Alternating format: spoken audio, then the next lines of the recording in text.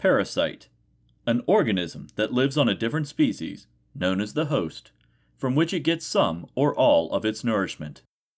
Parasites are harmful to their host, although the damage they do ranges widely from minor inconvenience to fatality. They do not usually cause disease themselves, although they are frequently a vector of disease. The stark and terrifying truth is that the Earth is just one big farm, and for these entities, we are the cattle. I'm your host Jason, and you're listening to the Esoteric Book Club.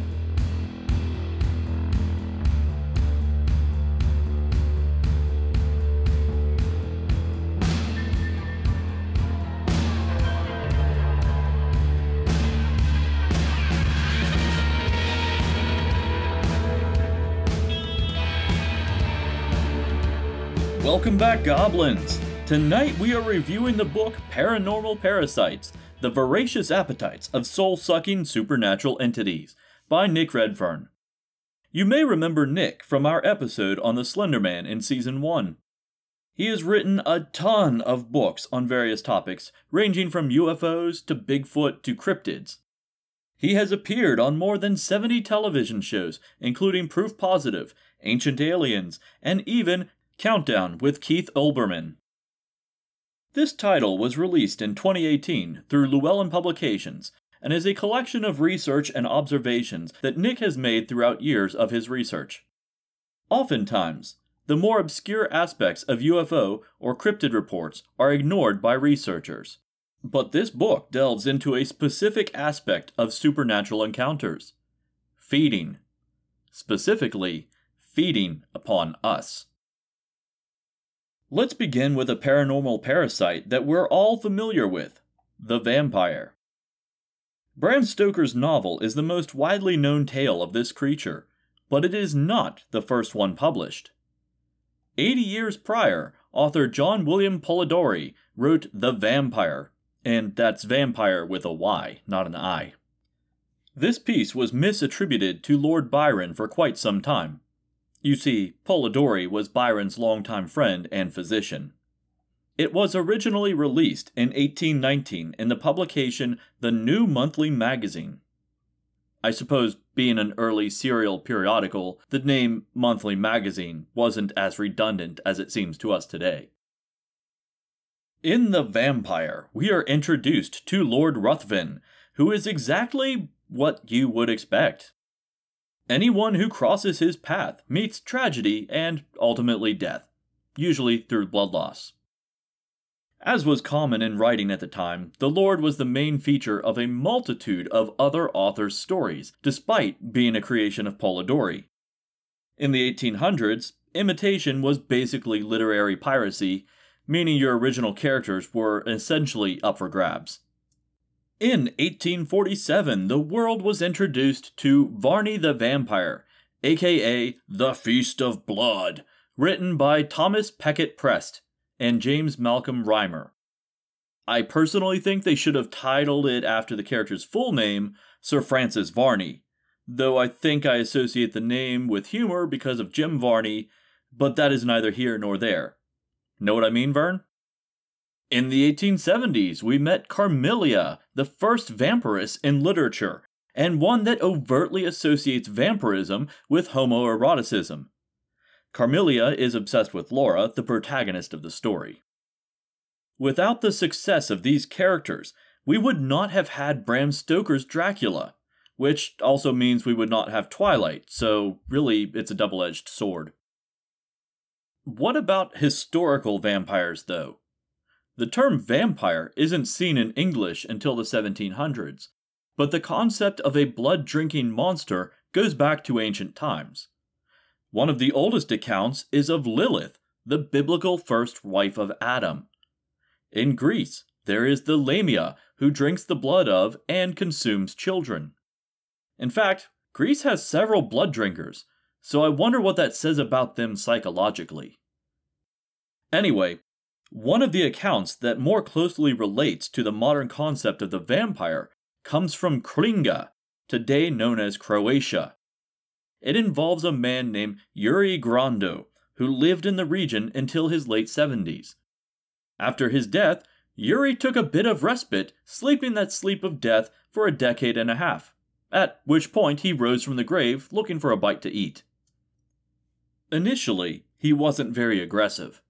When he first awoke, he spent his nights being more of a creeper than anything else. Residents, including his widow, would catch him peering through their windows at night. As if that weren't creepy enough, he would sometimes knock on the door, waiting for someone to answer. It was said that once Yuri knocked, those inside would soon be visited by the Grim Reaper. Eventually, he was confronted by Father Giorgio, a local priest who stood before him with a crucifix. It was said that Yuri fled at speed when confronted by this reliquary. Father Giorgio, and a posse of townspeople, noticed that Yuri returned to his coffin to rest during daylight hours, so they hatched a plan to destroy him once and for all. Upon exhuming his body, they found Yuri asleep within, bearing a hideous grin. One brave man volunteered to decapitate the thirsty corpse. When the first cut was made, Yuri awoke, briefly screaming before his head was removed from his shoulders. While Yuri was never referred to as a vampire, he was called another name that is still used today: the Strigoi. To conclude our foray into vampirism, I will bring us back around to Bram Stoker. Highgate Cemetery is creepy at the best of times, but it is also host to its own vampire stories. In 1855, a woman named Elizabeth Seidel was interred there. In 1862, her family opened her grave, reportedly to retrieve some poetry that was buried with her. What they found was a perfectly normal-looking body. In fact, it seemed as if her bright red hair had been freshly washed and dried, the implication being that she was a vampire. Now, Bram Stoker would have known this story, making many literary scholars wonder if she was not the inspiration for the tragic character of Lucy Westenra, Mina Harker's best friend and early vampiric victim, in the book Dracula. What happens when blood just isn't enough to satiate the beast within? Another creature of modern mythology arises: the zombie. I'm not going to bore you with tales of the Walking Dead from popular cinema, though. No, this is the Esoteric Book Club, so we're going to get weird. If you ever visit the Philippines and you hear tick tick tick, you need to find shelter, because it means the aswang is on the prowl. This ghoul is deathly pale with large, bulging eyes. Its clothing hangs off in shredded rags, and it smells, obviously, of death. It's not just a bloodsucker, though. It's also cannibalistic, with a taste for a very specific delicacy: newborn infants. As if that weren't bad enough, the aswang is also a shapeshifter, able to turn into a black dog at will. So when that stray canine keeps following you, making odd ticking noises every time you look away, you may just want to find help. West Africa has an interesting ghoul-like entity known as the Kikieon, whose name translates into soul cannibal. Sounds like a band name or an odd survival horror video game. The Kikieon is a dwarf-like creature with bat wings and fiery red eyes. When the sun sets, it takes flight, looking for prey. It even replicates a similar way to vampires, by biting the neck of its victims. This bite quickly becomes infected, and the recipient will soon become ill. It is said that their face will become unemotional and blank while they slowly waste away. Eventually, their body will succumb to the rot inflicted by the Kikieon, only to arise from the dead with a brand new set of bat wings. Not all of these parasitic creatures have physical forms, though. There is a concept among a wide array of religions of the hungry ghost. The idea is essentially that those who go against the religion's primary tenets, such as karma, they will be cursed in the afterlife to seek out, but never attain, the target of their sin. The name of this phenomenon is a good example. A ghost who desires a gluttonous amount of food, and yet has such a tiny mouth that it cannot consume. So how do these ghosts satiate themselves if they cannot eat? Simple. Through possession. They generally target people who are already in a weakened state, whether it be lack of sleep, illness, mental strain, starvation, etc. The ghost will then use that person's body as a puppet, forcing them to act in accordance with the ghost's own sin. A starving man could gorge himself on food, yet never gain weight because the ghost is consuming all the nourishment that the food would provide.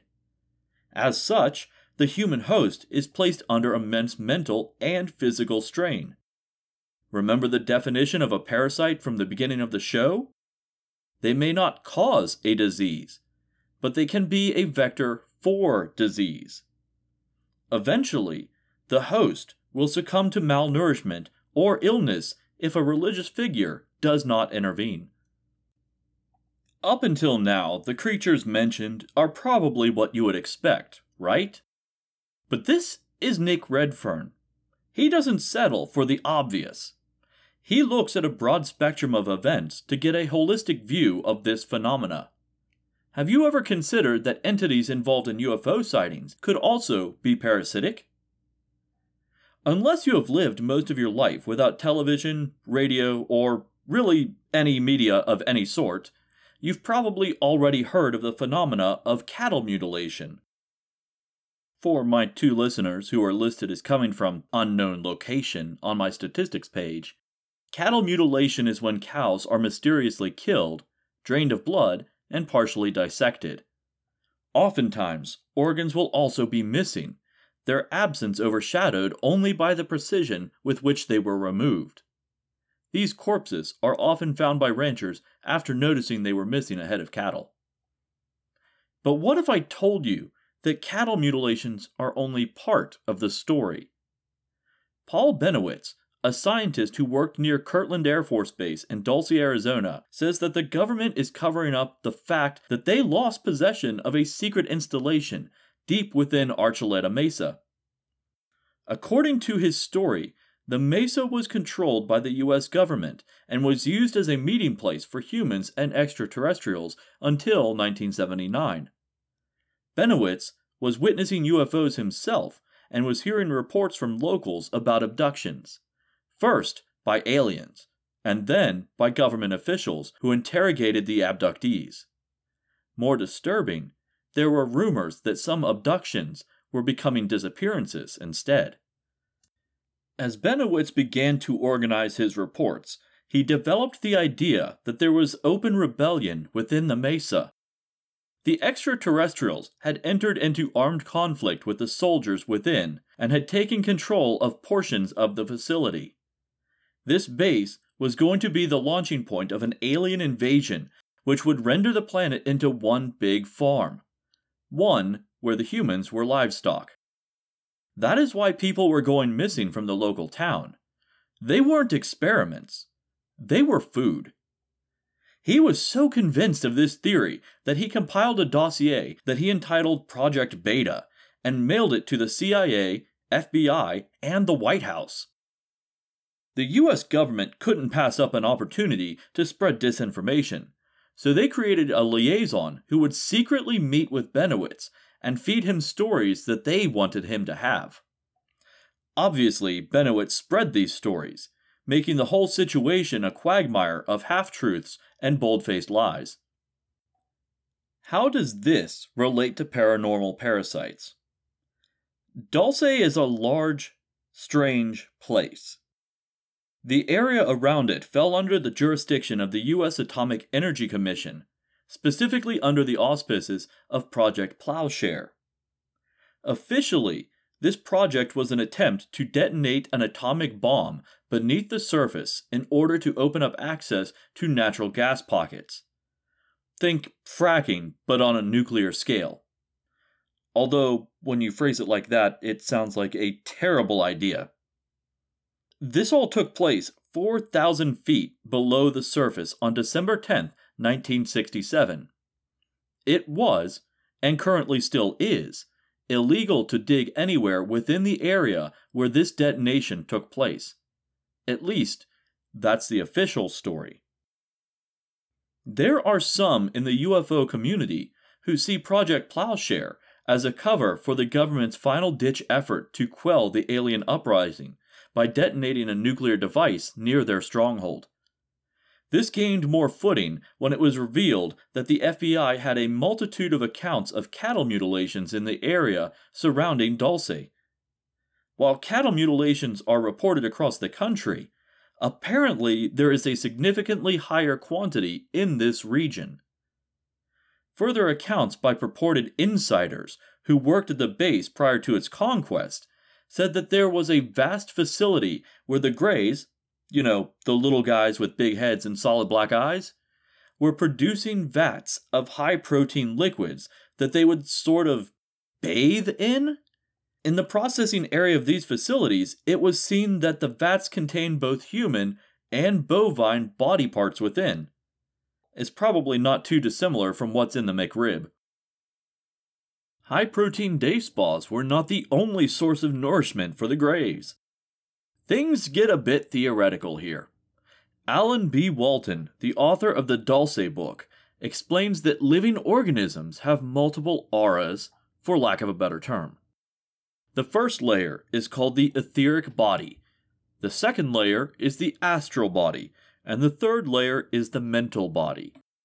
What makes humans unique is that we have a fourth layer known as the emotional body. The energy created by this special layer of our aura is like crack to aliens. They can't generate it, nor can they reproduce it, so they have to harvest it directly from the source. So in all those abduction accounts where the Greys stare deeply into a person's eyes, they may not be trying to hypnotize their victim. They may just be trying to get their next fix. And, since the emotional body is formed from energy, by having it consumed by ETs, it is no surprise that people would fall into a deep, hypnotic-like slumber. It would be like leaving the headlights on in your car, only to later be unable to start it. Extraterrestrial parasites don't just stop with the Greys. The Men in Black are involved too. It is likely that a majority of Men in Black encounters are really just government officials, but there are plenty of reports where these figures act more than a little off-kilter. The first thing that witnesses usually notice is that they dress behind the current trends, usually by several decades. Even in the 80s and 90s, these individuals were dressing as if they were from the 50s or earlier. Their physical features usually seem a little off as well. In some examples, they may not blink. In others, they have no eyebrows. In another, their skin is so pale that veins were visible beneath. It's as if they are almost human, but not quite. The final giveaway is that they don't seem to understand the concept of food or drink. They understand that it's an aspect of humanity, and if they want to blend in, they need to use consumables as props, but beyond that, they seem stumped. In one incident, an MIB complains about having an upset stomach while he is interviewing a witness. The lady offers him a bowl of Jell-O in response. When he accepts it, he just stares at it for several minutes, stares in confusion at the spoon he was handed, and then tries to drink the Jell-O as if it were a liquid.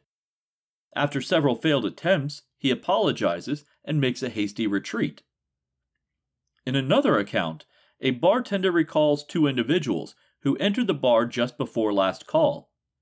The couple, a man and a woman, both order a beer and just sort of stare at the bartender while he finishes his closing procedures. After a few minutes, they simply turn and walk away, neither bothered to even take a sip of their beer. A few days later, the bartender came down with a severe bacterial infection on his legs and lower portions of his body.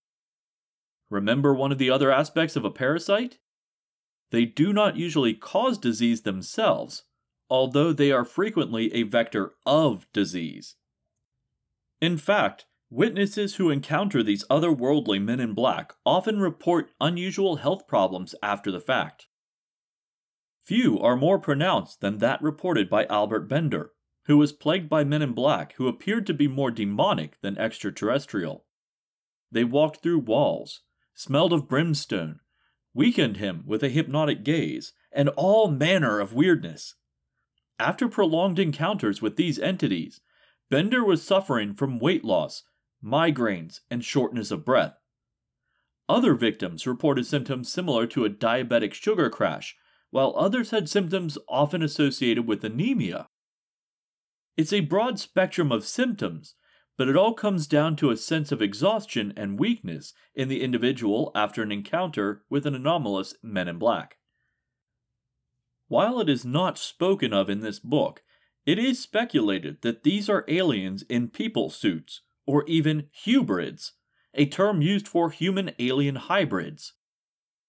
If they were wholly or partially extraterrestrial in origin, it would explain why they seemingly have the abilities like the Greys. Now I have this image of a gray alien returning home after a long day of harassing UFO witnesses, removing its people suit, and relaxing in a hot tub full of red broth. Finally, there is a whole category of entities who, on the surface, just seem to be perverts. To fully appreciate this, we need to take a step back and learn about Wilhelm Reich. Yes, he sounds like an Indiana Jones villain, but he's more of a mad scientist. He was born in 1897 and fought in World War I. After he served, he went to the University of Vienna, where he earned a medical doctorate degree.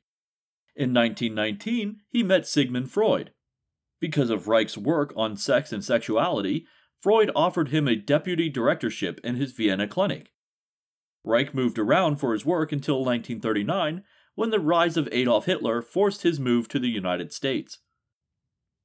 In the US, he began to research a biological energy force that would eventually come to be known as orgone. By definition, orgone energy, a term coined by Reich himself, is best described as a life force energy that can be found everywhere, even on the surface of the Earth. This energy, Reich believed, was capable of healing the sick, optimizing body function, and adjusting weather formation. How did Reich develop the concept of orgone energy?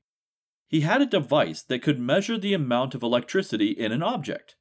So obviously, he aimed it at human genitals when they were stimulated. Somehow, I feel like this came about from some drunken debauchery when his fraternity brothers were messing around with the new machinery. But that's totally just speculation on my part. The point is, he noticed that there was a marked rise of electrical discharge when a person is in an aroused state, and it increases during orgasm. So, of course, he named the energy orgone, because why not? At least this part of his research had tangible evidence to support it. After this, his work starts to get more than a little weird. He created a machine whose purpose was to increase the amount of ambient orgone energy around a person's body in order to help cure them of disease. To me, it sounds like he's built a machine that artificially increases sexual tension in the air around the person. The machine was essentially a box that the person would sit in. The inside of the box was coated with metal, and the outside was covered in an organic material, which is extremely vague, and I cringe a bit just thinking about what he may have used. Reich's theory was that the organic outside would attract orgone energy and would transmit it through the metal interior, where it would bounce around and bombard the person inside. He claimed that this could cure everything from cancer to mental illness. He also claimed it had a close affinity for water, and he expanded his creation to include weather manipulation. Needless to say, the government didn't look kindly upon his creations. The FDA began to crack down on Reich, and in 1954, they filed an injunction that limited his ability to sell his orgone accumulators outside of his home state. Not that that stopped him at all. 2 years later, Reich sold an accumulator to an undercover operative who wanted it shipped across state lines. The government response was immediate and all-encompassing. Reich's books were pulled from publication and sale, gathered, and subsequently burned. His facilities were raided, and 6 tons of his machinery and materials was slated for destruction. So they took the easy way out and simply set everything on fire. He then received a 2-year prison sentence where he later died from heart failure. Today, the New Age community has latched on to the concept of orgone and has applied it to everything from chakras to alien defense. There is even a group of people who make their own orgone devices from resin, crystals, and copper wire. They have wildly imaginative names like 12 Vortex Transformation Modifier and Crystal Resonator Frequency Zapper. One of my favorite manifestations of this is a website whose headline reads, "The Alien and New World Order Agenda. We can defeat them with Ether Energy Orgone Blasters, trademark. These Orgone Blasters will keep chemtrails from sticking over your home and area, destroys aliens, and demons won't come near them, and they will kill zombies and evil beings." No, I'm not linking it in the show notes, but honestly, it shouldn't be too hard to locate on Google if you wanted to see for yourself. The reason I had this aside on orgone is because that it is one option that Nick presents in Paranormal Parasites. There are a ton of stories about creatures, ghosts, and sometimes aliens showing up at Lover's Lane locations. Picture this. A passionate couple pulls off to the side of the road and parks their car for some alone time. When they are just getting to steam up the windows, they see a spotlight shining on their car from overhead. Or a fur-covered face staring intently through the windshield. Or even a goat man leaping onto the hood of the car, menacing them with a battle axe. Yes, that last one is a real thing known as the Pope Lake Monster. The point is that these entities may not be just curious. They may be feeding off some of the ambient orgone energy that is generated. I'm not entirely sure that I buy that explanation, but in specific cases, I think it's possible. Especially when you apply it to the incubi and succubi encounters, or even old hag syndrome, which is commonly attributed to sleep paralysis today. Nick presents the idea that these entities attack you in your sleep, when you are most defenseless, and then stimulates your subconscious to create this arousal effect. Then, as your dream progresses, they feed upon the orgone energy that is generated. The hungrier they are, the longer and more intensely they manipulate your dreams. This should give you a pretty good idea of what Paranormal Parasites is about. Nick doesn't pass judgment on theories, and he concisely relays the concepts that researchers are working with in the paranormal field. Some of the ideas are pretty far-fetched, and certainly fall into the realm of pseudoscience, but that's okay. Sometimes the paranormal needs unconventional ideas to help explain it, because the phenomena itself is unconventional. Otherwise, we would just call it normal, not paranormal. If you like what you heard and want to read more, I'll post a link to the book in the show notes. Esoteric Book Club is going to be at the Cryptid Bash in Morgantown, West Virginia on Saturday, August 7th. There will be a ton of artists, authors, and creators, as well as screenings from Small Town Monsters. Podcaster and co-author of the book Where the Footprints End, Timothy Renner, will also be there, as well as the cast of the Moth Boys podcast and Manic Pixie Dream Ghouls. It's free admission, so if you're in the area, don't miss out. Esoteric Book Club can be found on Facebook, Instagram, and Patreon at Esoteric Book Club. I would love it if you would consider supporting me on Patreon. For as little as $1 a month, you can join the ranks of loyal goblins, or in the case of Samantha Shaver, become one of the top-tier supporters and get a shout-out on every episode. These funds pay for reading material, server costs, and helps keep a steady level of coffee in my bloodstream. Intro and outro music is courtesy of Sarah Rudy and her band Hello June. If you'd like to hear more, you can find them at bandcamp.com or at wearehellojune.com. With things beginning to reopen, You may even be able to catch them live in the near future. That's all I have for tonight, so until next time, remember, stay weird.